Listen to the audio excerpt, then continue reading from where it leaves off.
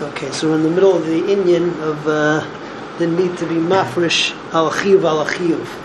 Right? You can't be mafresh from one thing which is pater and Trumas and Maisris on something which is chayiv and Trumas and Maisris and vice versa. Right? Obviously, you have to be mafresh from a mass which is all chayiv, and to mafresh the Trumas and Maisris, and therefore you make it non-tevel and you matter it. In Mishnah, we talked about two different things which were tevel, and we said yesterday that you could be mafresh one on the other. In today's Mishnah, so we talk about produce that was grown in Jewish and non-Jewish land. Now this Mishnah is going according to Rabbi Meir, which is Shelo Libra Hilchasa. We pass in, let's say that you have a non-Jew who owns karka in Eretz Yisrael. So the stuff that grows on that land is pater and Trumas and Maisros. So Meir says that it's chayiv. So therefore the halacha in the Mishnah follows that let's say that you have stuff which is grown on Jewish land and stuff grown on non-Jewish land. So you could be mafresh from one on the other, it's not a problem. Well, halacha you can't, because the non-Jewish land is pater from Trumas and Maisros. We also get into the issue of land which is owned by a kusi. Now, Kusi, at least at the stage of the mitzvah, Mishnah, was a full-fledged Jew, but what's it called? But they were chashud that they would not take Trumas and Maisros off of stuff that they were going to sell to other people because they weren't makbid on lifnei iver. So therefore, if you get stuff from a Kusi, you can assume that it's tevel, and you can be mafresh from a Jew stuff on the Kusi's on a Jew, or even on a Kusi and a Kusi. Rav Eliezer, on the other hand, says, and we don't paskin like Rav Eliezer, he says that to be mafresh from one kusi stuff on another kusi stuff is impossible, because sometimes you have one kusi who intended to eat the stuff himself, then he changed his mind and sold it. But by that time, he already took off Trumas and Maisros, in which case you get chiyuv al p'tur and you won't be able to take the Maiser off in that time. So that's Mishnah test. Masrim Mishal Yisrael al shal nachri. If you have two groups of stuff, one is of Yisrael, the other is of a goy, so you can take Meiser from the Jew stuff off to pater the Nachri stuff. Again, now it all belongs to me. I bought it from a Jew or from a goy.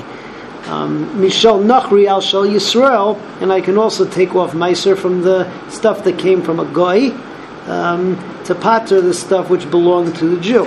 Mishal Yisrael al shal Kusim, from a Jew to pater the stuff that came from a kusi. Mishal kusim al shal kusim.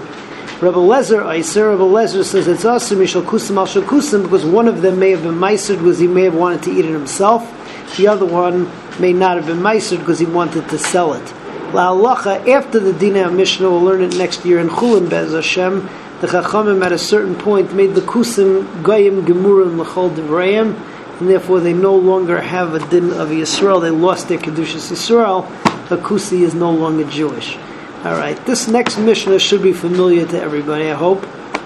Here you get into the issue of atzitz nakov, atzitz she'eno nakov. Naturally, the only things which are chayiv to take Trumas and Maisros off of are stuff which is grown in Eretz Yisrael.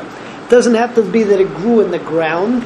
It can even be that it grew in a flower pot that has a hole in the bottom of it, because then it's yonik from the ground, because the yonika goes through the air, and therefore you be chayiv. So if you want to take meiser from atzitz nakov on the ground, or ground on the stuff that grew in atzitz nakov, that's totally fine. But let's say that you have stuff that grew in an atzitz nakov and other stuff that grew in atzitz she'eno nakov, flower pot that doesn't have a hole in the bottom, that's pater and Trumas and Maisros. So then it doesn't work. So then we have a division. Let's say that I took truma from atzitz nakov on she'eno nakov, right? So the halacha is that the stuff that I was mafresh as truma, it gets a din of truma derabanan because it looks confusing. After all, I gave it a shem truma. So now the Kohen has this stuff from an atzitz nakov. It needs to have Trumas and Maisros taken off of it. So the Kohen keeps it, but he has to take off Trumas and Maisros from that which he got. Let's say I took off from eno nakov on the nakov. Weiter, of course it doesn't work. Midrabanan, the Kohen keeps the eno nakov stuff, that's fine. It doesn't really need Trumas and Maisros. However, I have to take the stuff that grew in the Atzitz Nakov, and I need to take my own Shumas and Maisus from it. So that's halacha, that's Mishnah Yud.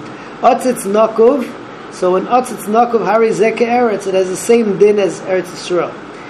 Tara Mea Eretz Al Atzitz Nakov. If you take Truma from the ground on, that which grew in a flower pot with a hole in it, Me'atzitz Nakov Al Aretz, or from the stuff that grew in the flower pot on the stuff that grew in the ground, Shumasa Truma, that works. Misha Eino Nakov Al Nakov, but if you take Truma from a plant, from a flower pot that doesn't have a hole, which is Pater, Al Nakov, on that which is Chayiv, so it's Truma, Midrabanan, we give the stuff a din of Truma, V'yachzer V'yitrom, but you've got to go and take Truma again.